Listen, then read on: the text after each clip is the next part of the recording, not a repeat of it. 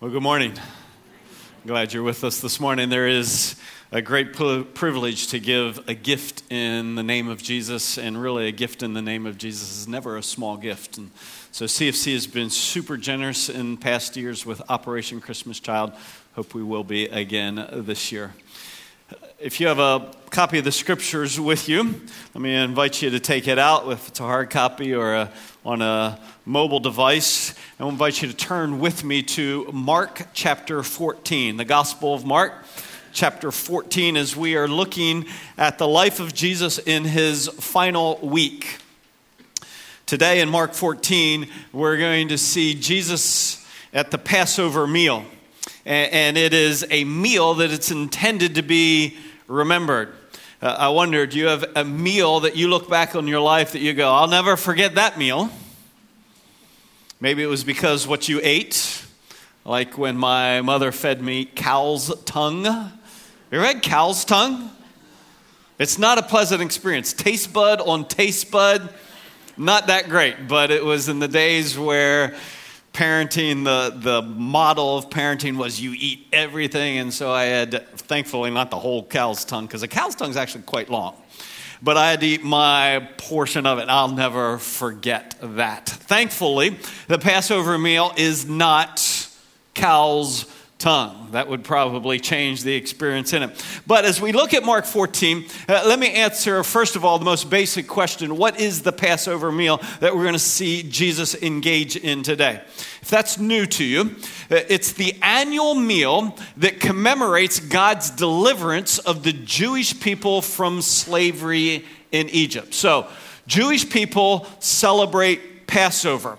And it's a hearkening back to when they had been slaves in Egypt and God set them free. You might equate it to, as an American, to July 4th, to our Day of Independence. The major difference between what you do on July 4th and what they do on Passover is you get to choose what you want to eat. They don't.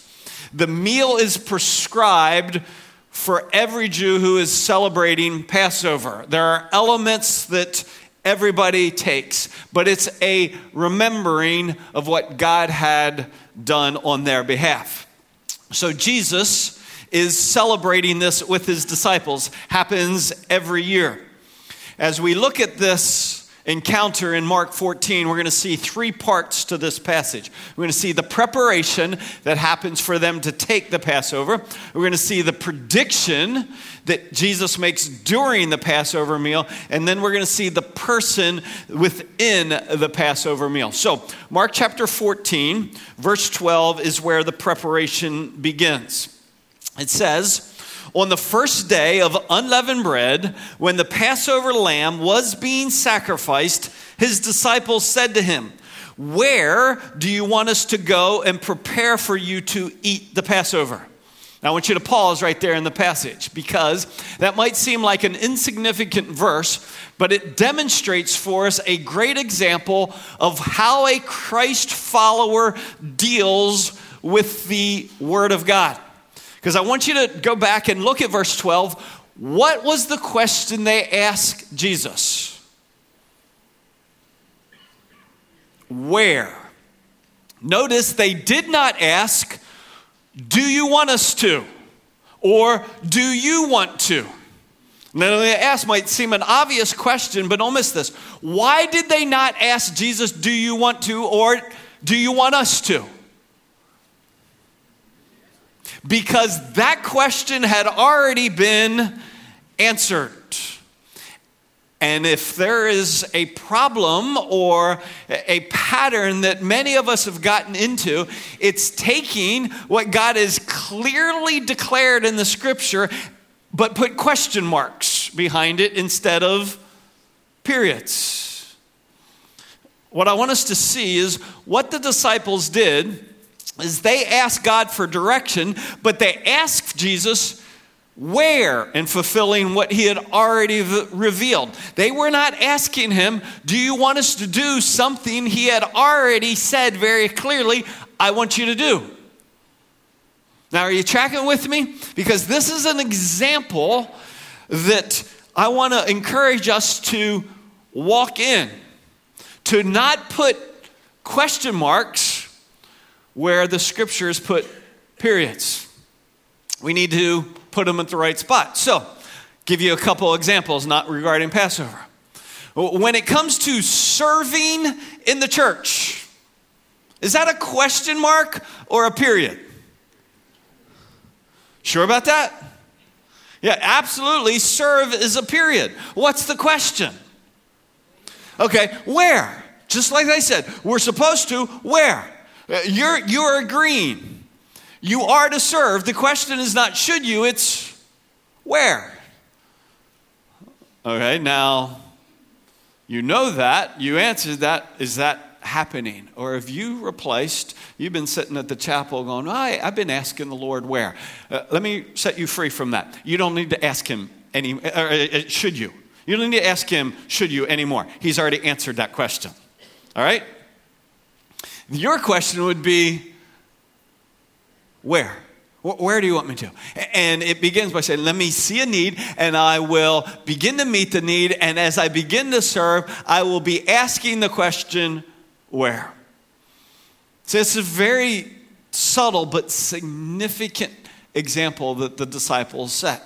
Too many, quite frankly, at Christian Family Chapel have put a serve question mark instead of serve period and then the where. So if that's you, let me encourage you. Serve and then ask where. How about give? Question, period. Yeah, clearly, if you were here for our series on Jesus encountering givers, the New Testament says every believer is to give. The question that we ask him is, how much? Because as much as we may have thought, the New Testament does not actually give the answer to how much in terms of an amount or a percentage. What the answer to that is, as God has prospered you and you purpose in your heart to be generous. So, if you're not giving, if you've put the question mark there, put the period there. The disciples said, we know we're supposed to celebrate Passover. That's not the question we're going to. The question is where.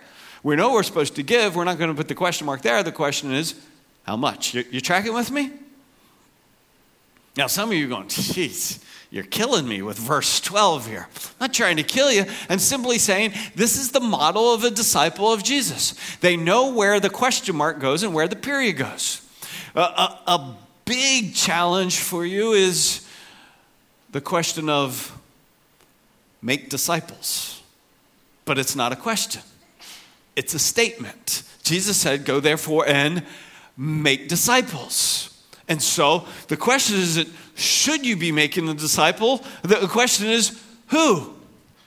Because every single person here this morning who is a follower of Jesus, now again, these are specific applications for followers of Jesus because we're following what a few of the 12 disciples did here.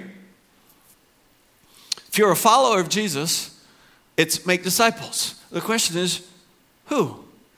Who is not as far along in their spiritual journey as you are, that you are intentionally investing in them, building into them, helping them understand who God is, what he's like, and what it means to walk with him. Anybody that you have specifically said, this is who I am discipling. Because make disciples is period, question mark, who? All right. I quickly learned in doing this message that that's probably enough application. We could probably be done for the day, quite frankly. But the passage, that's just one verse in the passage. But don't run past what we just saw right there. The question was, where? Because it was in fulfilling of the already revealed will. When we get it right, then we get to experience what the disciples experienced because they ask, not if, they ask where. And Jesus says, and he sent two of his disciples and said to them, go into the city and a man will meet you carrying a pitcher of water. Well, follow him. So spot the guy and then follow him. And whenever he enters, say to the owner of the house, the teacher says, where's my guest room in which I may eat the Passover with my disciples? Can you imagine doing this? So it's quite the scenario. And verse 15, and he himself will show you a large upper room furnished and ready. Prepare for us there. So the beauty of this is Jesus demonstrates here, if my disciples will simply ask in fulfillment of what I've already revealed, I'll go before them. I'll answer them. And the disciples have this joyful, for the rest of their life, story to be able to say, verse 16, the disciples went out and came to the city and found it, say it with me, just as he had told them. That's a great story for the rest of your life. Now listen, it's reserved for those who have not taken what Jesus said, period, and put a question mark to. It's the privilege for those who go, I'm to make a disciple, Lord, who? And then I experience his sufficiency. The question is not, should I give? I'm giving, Lord, just how much? I want to be generous as you've prospered me and I purpose in my heart. I'm going to serve, Lord. And as I serve, I want you to lead me. Where? And the demonstration of this passage in preparation is when we ask the right questions, we experience that we can absolutely believe that God will give us all we need to do all he said. He will. He promises he will give us all we need to do all he said. Do you have any stories like those two had? We asked and we found it just as he said. I promise if you will serve, you'll discover his sufficiency. If you'll give and invite him how much, you'll experience his sufficiency. Any story? If you will make disciples and you'll feel like, because every person who you say, well, you make disciples, oh, I feel so inadequate. Welcome to the room. Everybody feels that. But it's those who say, I'm going to do what Jesus said, that then experience the privilege. Anybody you're discipling, let's get it right as we see the disciples get it right for the preparation for the Passover. So they go out, they prepare it. Now they take and they share in it. Verse 17 of Mark 14. Back to the text, verse 17. It says, when it was evening, he came with the 12. And as they were reclining at the table and eating, Jesus said, truly I say to you that one of you will betray me, one who is eating with me. And they began to be grieved and say to him one by one, can you imagine? Surely not I, surely not I, surely not I, surely not I. Around the table, surely not I. But Jesus says, it is one of the 12. One who dips with me in the bowl. For the Son of Man is to go just as written of him. But woe to that man by whom the Son of Man is betrayed. It would have been good for that man if he had not been born. That's some pretty strong language, isn't it? So, Jesus at this Passover meal makes an unforgettable prediction. And it's a prediction, as we just read, of betrayal. Now, you may know the story, and so you already know who the betrayal is. But if not, go back to verse 10 in Mark 14. If you go back up to verse 10, we find out before the preparations were made that it says this, then Judas Iscariot, who was one of the 12, went off to the chief priest in order to do what? Betray him to them. So this is a betrayal by Judas. But what I want us to understand about this, it's a betrayal that is not an isolated, weak moment. In other words, this didn't just come out of nowhere. If we take enough time to look at Judas in the text of the Gospels, what we discover about him is long before he betrays Jesus, he is a habitual thief. We saw that last week. The language was he was pilfering from the money box. So he is a habitual thief and a convincing liar. Now, why do I think he's a convincing liar? They're going around the table. One of you's going to betray me. And they go, surely not I, surely not I, surely not I. And Judas says what? Surely not I. And nobody goes, oh, he's the liar. Look, I saw how he looked to the corner of his eye up to the left side. He was a convincing liar. You understand? Lying takes practice to be good at it.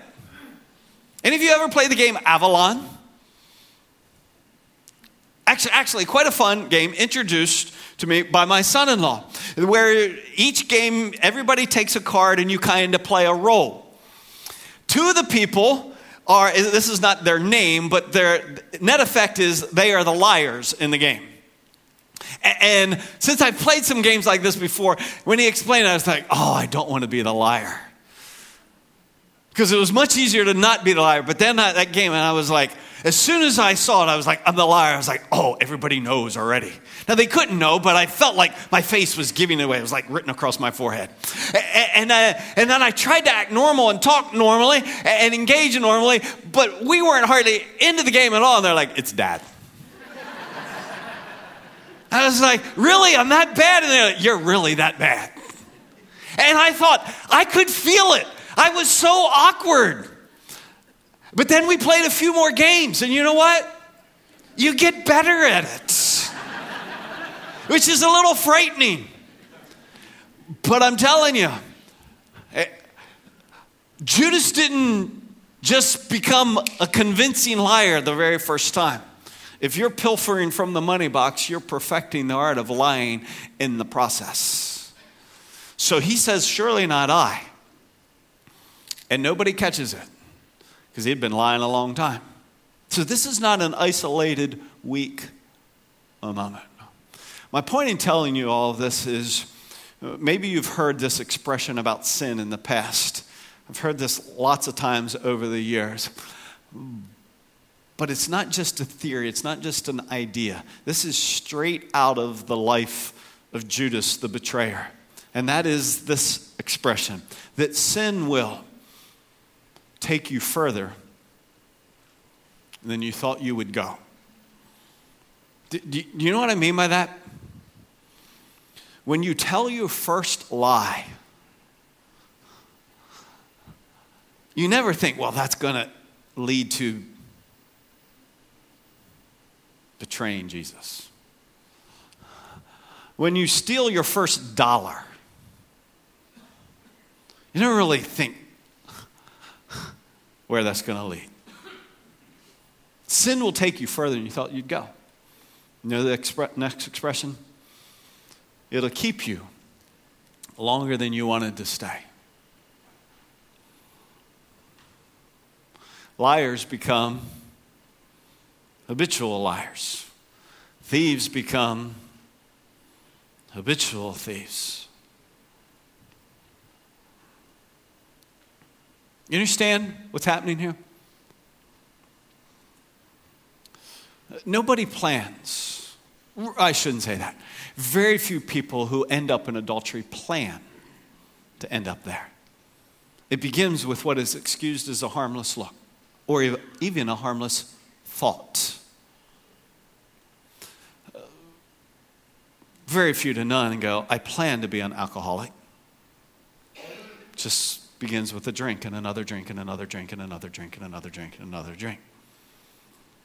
Until I kind of need this. You see Judas here? And if you know the rest of the story of Judas, it not only kept him longer than he wanted to stay, ultimately what happened to Judas after he betrayed Jesus? He goes out, grabs a rope, puts it around his neck, and jumps off a cliff with the rope to a tree. He hangs himself. It'll cost you more than you intended to pay. Now this is heavy stuff, I understand right now. I don't apologize for that. I want us to understand that sin that starts small and seemingly innocent is never that. It will always grow. It will always keep you longer. It will always cost you more than you ever thought at the beginning. Is there a way out? Is there a way to break this process, folks? Is there? Oh, please, friends, there is a way. For every Christ follower here this morning, I want you to know that any point, wherever you are in the journey, whether you're in your beginning steps or you feel like you're in the final stages, there is always the invitation to, the scripture says, to confess, to repent, and to turn. But the lie for those who are so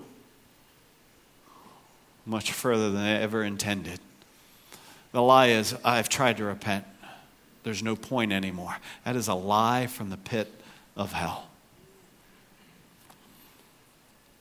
You see, if alcohol is ruling your life, or if lust is ruling your life, or as money is ruling your life, or as anger is ruling your life, it does not have to be that way.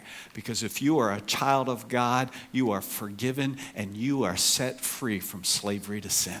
You do not have to be a slave. You do not have to keep going down the path.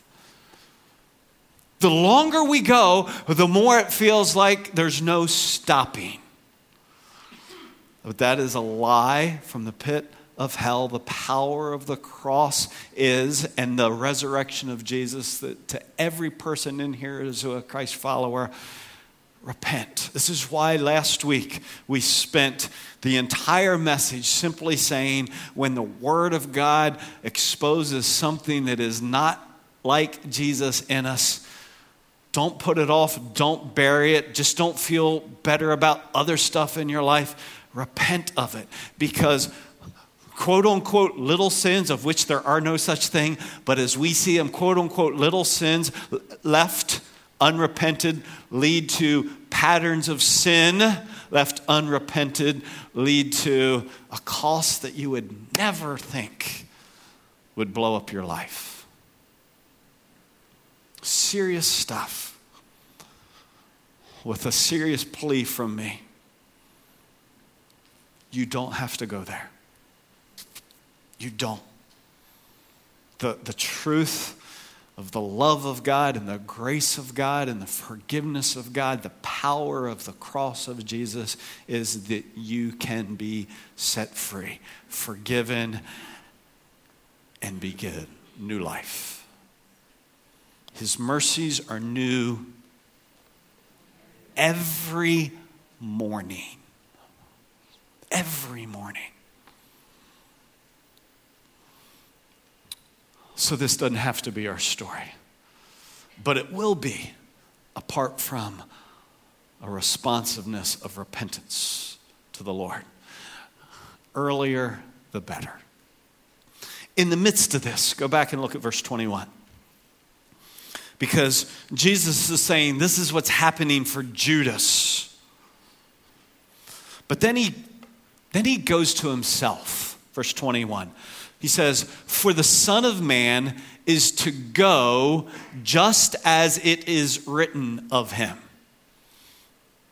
In other words, he's going, this isn't about Judas now, this is about me.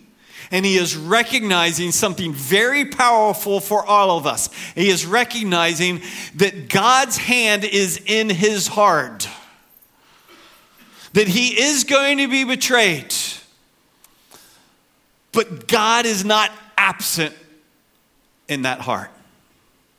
God's hand is actually in it. And so, and Jesus is referring to himself. Matt said it as we were worshiping here in South. You may have hard going on in your life right now. God is not absent. He's not absent in the present. He was not absent when it began.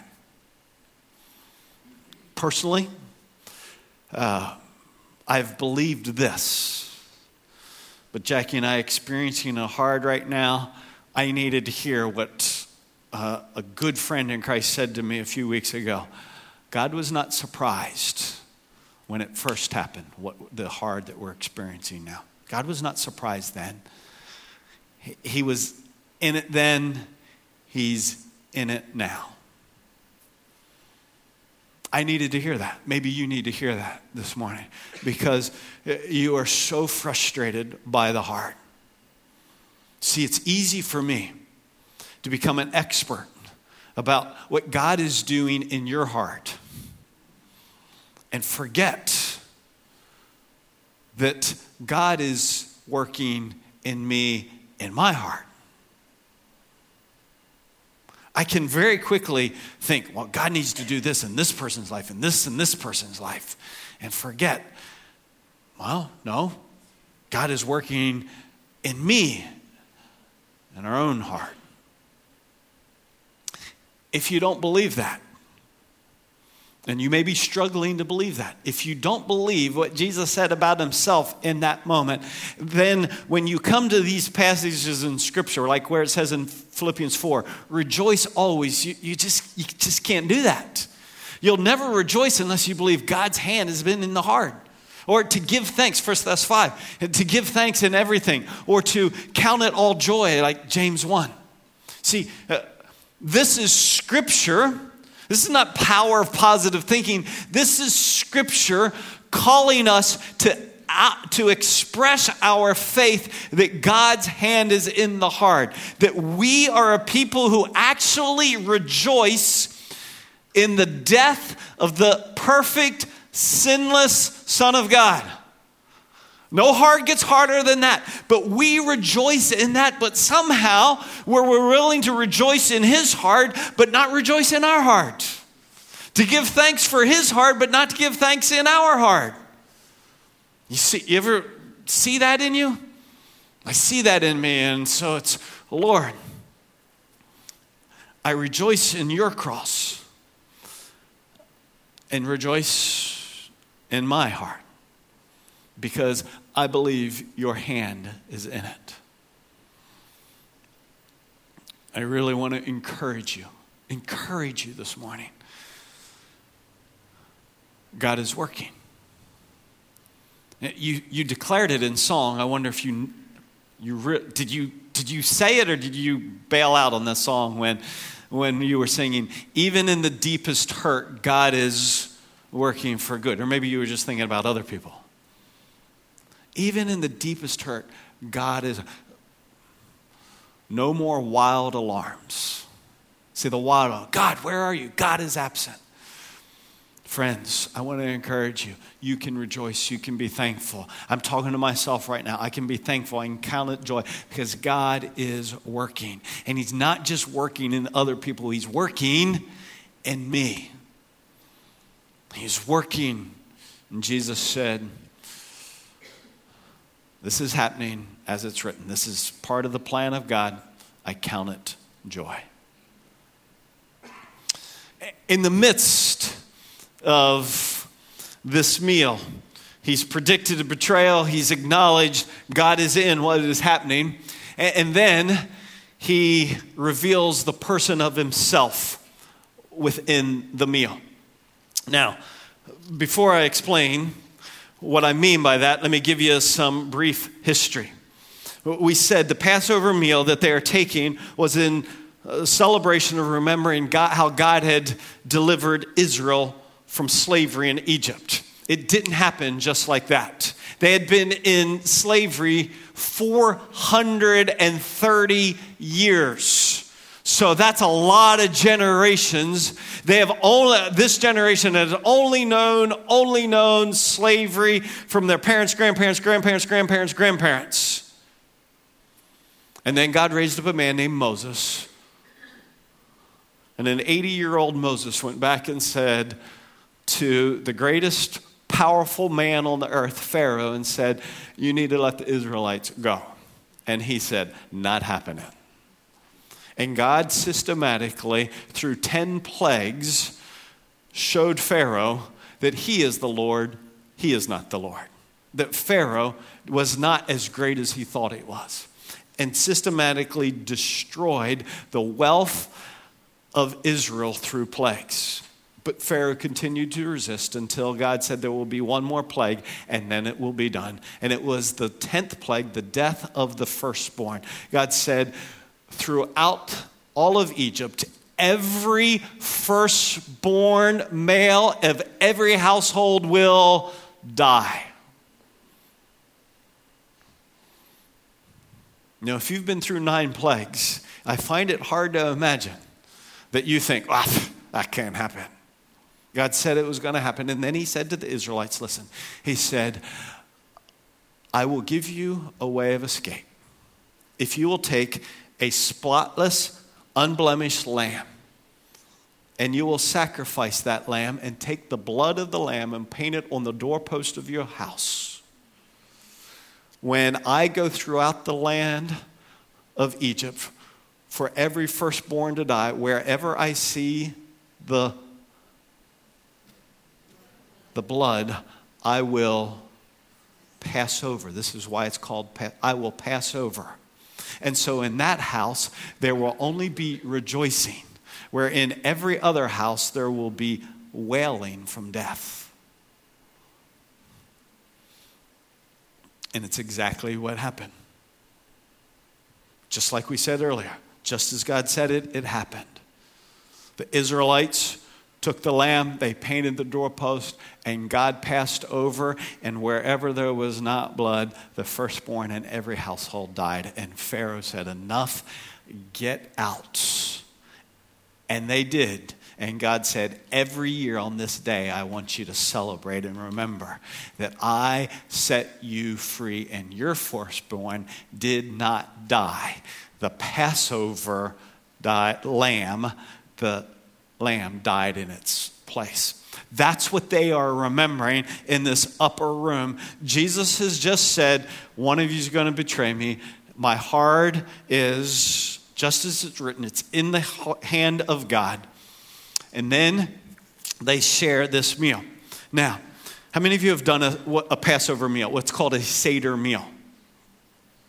Okay, maybe half of you. Can't see north. So maybe half of us have done a Seder meal. My confession to you is the first time I did a Seder meal, I was incredibly confused for this reason.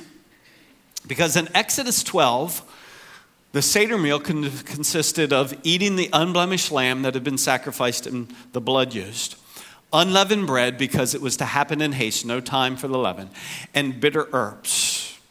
Those are the elements. But if you've taken a Seder meal currently like I have, there's lots more than this. In fact, a current Seder meal has an egg, green parsley, some chopped mixed fruit and nuts, and a cup of wine from which you drink 4 times.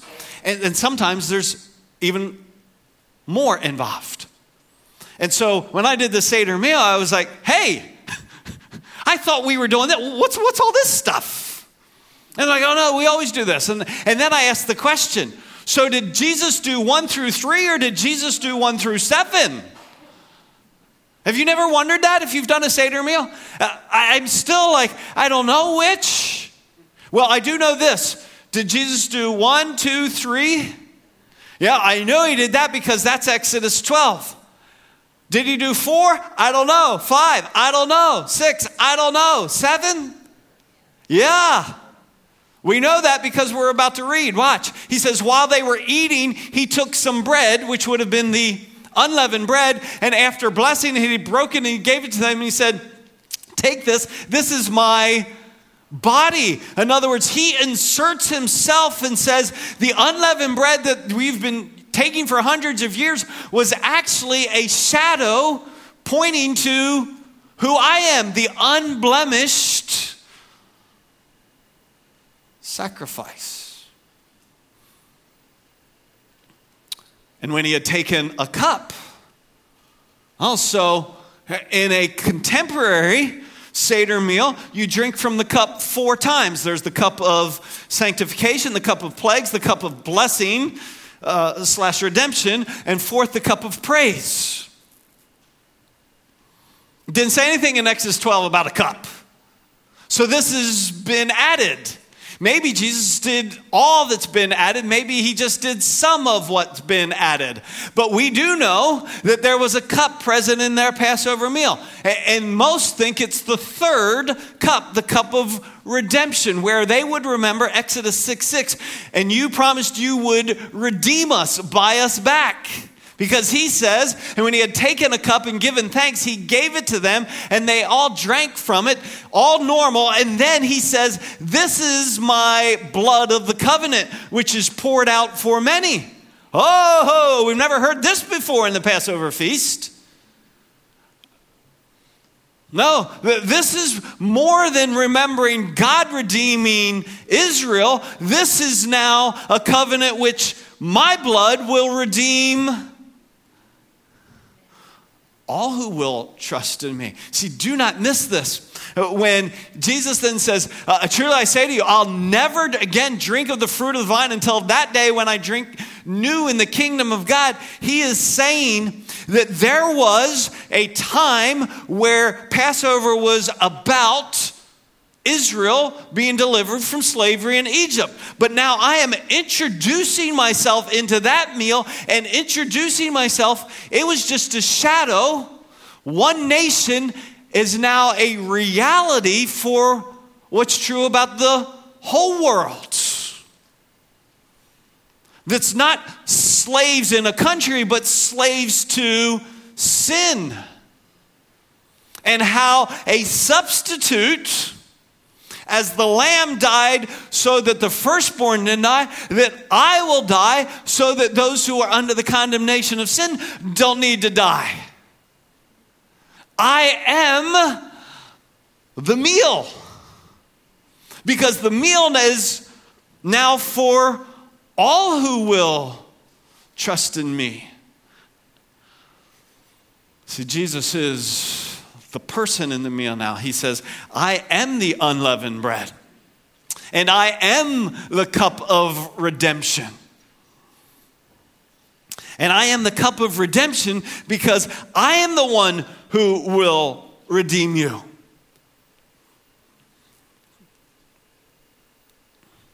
Unleavened bread, because leaven in the Old Testament is always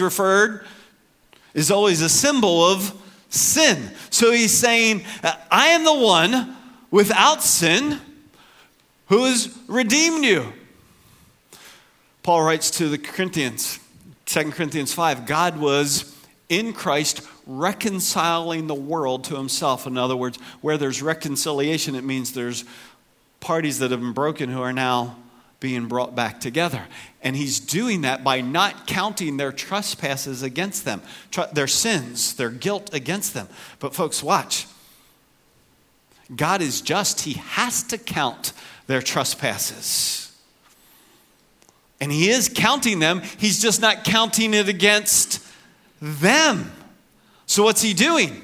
Well, he continues in chapter 5 of 2 Corinthians. He made him who knew no sin to be sin on our behalf. So he counted their trespasses that were against me. He counted mine that would have been against me. He counted them, but he didn't count them against me. He counted them against Jesus, who had no sin himself.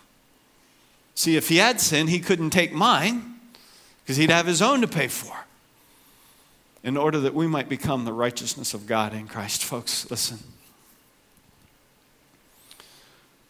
The invitation that Jesus gives in this Passover meal is that salvation is not just for the Jewish person. It was a shadow to reveal something that I was going to do, which would be much greater and global. A lamb was a shadow for something that would be much greater and global. Passover is a feast, a shadow to represent something that would be much greater and global. The greater and the global is the invitation that I can give to you this morning, that Jesus would set you free from slavery to sin. just like he did the Israelites. Except it's not through an animal. It's through a person who was without sin, who paid your penalty. You do not have to be a slave to sin. You do not have to pay the penalty for your sin. Jesus has paid it for those who will believe in him, who will trust in him. Have you trusted in Jesus?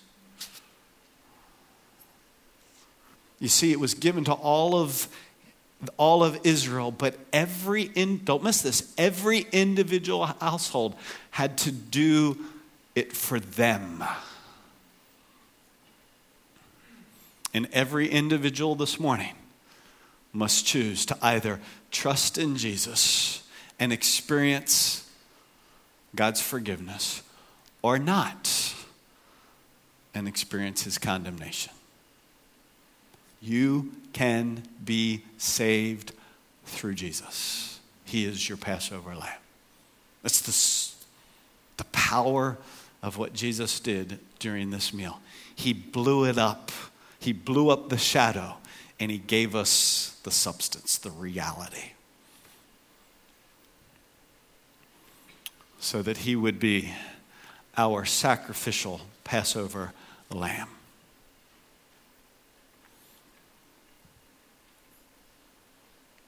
So that now, as believers, even though we're not Jewish, we take part in that which Jesus did that night. We take bread because he says, I'm the bread. And we take a cup because he said, I am the cup. That's why we continue with those portions, because I am those things. And as our men come and pass elements for the bread and the cup, and you can put stuff away right now if that helps you to pass it. But I'm going to ask you very specifically, every single one of you, to consider what is your response right now. So put your stuff away, and then if you would, look back up here. Don't want you guys to start passing yet, if you would. Please just don't start passing yet. Okay? Thanks.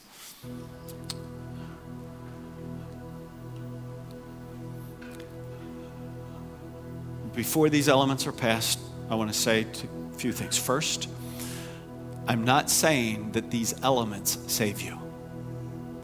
They represent the person who can, the only person who can, Jesus. So you don't take the elements to be saved. You take the elements to remember the person who has taken your punishment, okay? If you have never trusted in Jesus as your sin bearer, the one who saves you, who can rescue you from slavery to sin, you can do that right now, this morning. Just there in your seat, you can say, Jesus, I admit I'm a sinner, but I believe that you've taken the penalty for me. I receive the gift. If you haven't done that, man, I hope you would this morning. If you have, as you take the elements and remember Jesus, I want to ask you, in any way have you put question marks where he put periods? Did you hear the Lord, the Spirit prompting you this morning? You need to serve, you need to give, you need to make disciples. Then before you take the elements, say, Lord, I repent of what I've done that. I will begin. Or maybe there's been a sin pattern that has been continued on in your life. And it's leading down a path that you can't bear to imagine. Would you confess that sin right now before you take the elements and say, Jesus, you set me free from slavery to sin. I repent. Make me clean. Or maybe you're in a heart that before you take the elements that represent the death, the suffering of Jesus, you would say, for me to rejoice in this, Jesus, I will first rejoice in my heart. I'll count it joy. All right, guys, pass. And you respond to the Lord as he has prompted you in any of those areas. Go ahead and pass.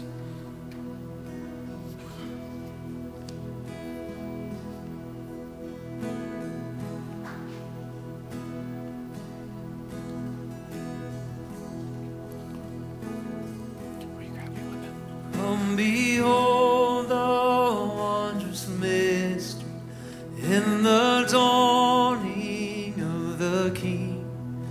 He, the theme of heaven's praises, robed in frail humanity.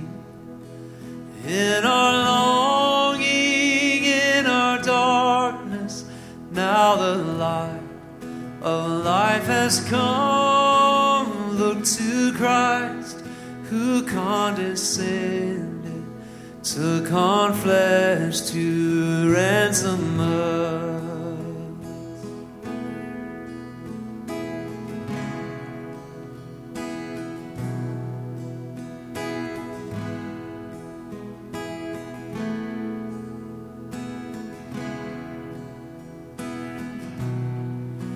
Come behold the wondrous mystery, He, the perfect Son of Man.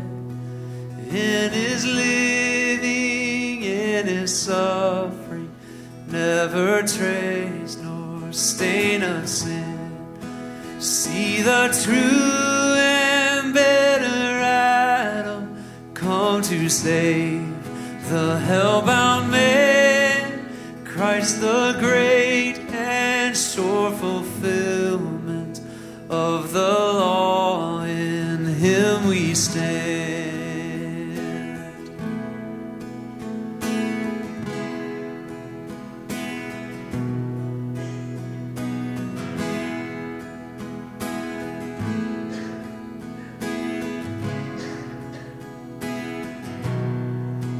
Come behold the wondrous mystery, Christ the Lord upon the tree.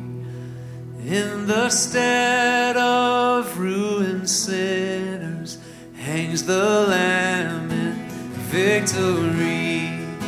See the price of our redemption, see the Father's plan unfold, bringing many sons to glory, grace unmeasured, love untold.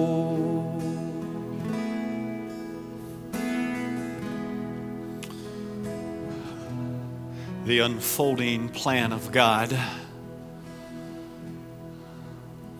is that Jesus would become the price paid for our redemption, what Matt just declared, so that many sons would come to believe. And so the elements that we hold are the reminder that Jesus has done for us what we could not do for ourselves. He paid the penalty, our trespasses counted against Him, so that we would no longer be enemies of God, but children of God. And by faith we are identified with Him in death for the forgiveness of sins, and in resurrection so that we might walk in newness of life. The joy of our salvation, as we remember this, is that around the world there will be wailing because of condemnation, but in our household there'll be praise because of salvation. Which you take with grateful hearts.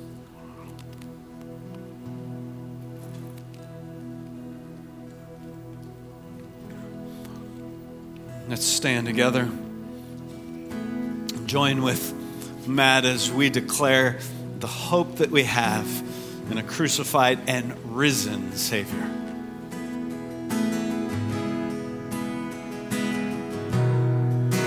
Come behold the wondrous mystery, slain by death, the God of life, but no grave could e'er restrain Him. Praise the Lord, He is alive. What a foretaste of deliverance, how unwavering our hope.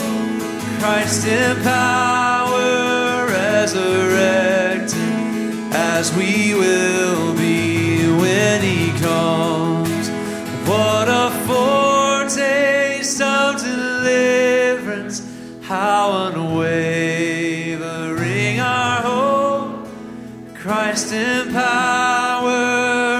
resurrected, as we will be when he comes.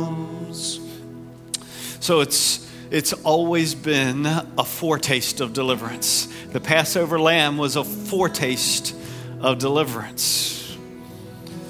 The death of Christ, a foretaste of deliverance. Forgiven, but still living in these bodies. The resurrection of Christ, a foretaste of deliverance to walk in newness of life. And when he comes, a foretaste of that which, when we will receive new bodies to live forever with the Lord in a new heaven and a new earth. It's been God's unfolding plan. And Jesus said, the meal changes now. It's not a lamb, it's me. It's not Israel, it's all who will trust in me. Rejoice in the Lord. He is your Savior. If we can pray with you in any way, I just want to remind you, we always have prayer available. If you are a guest, we'd love to greet you over here at the table. God bless. Go in his joy.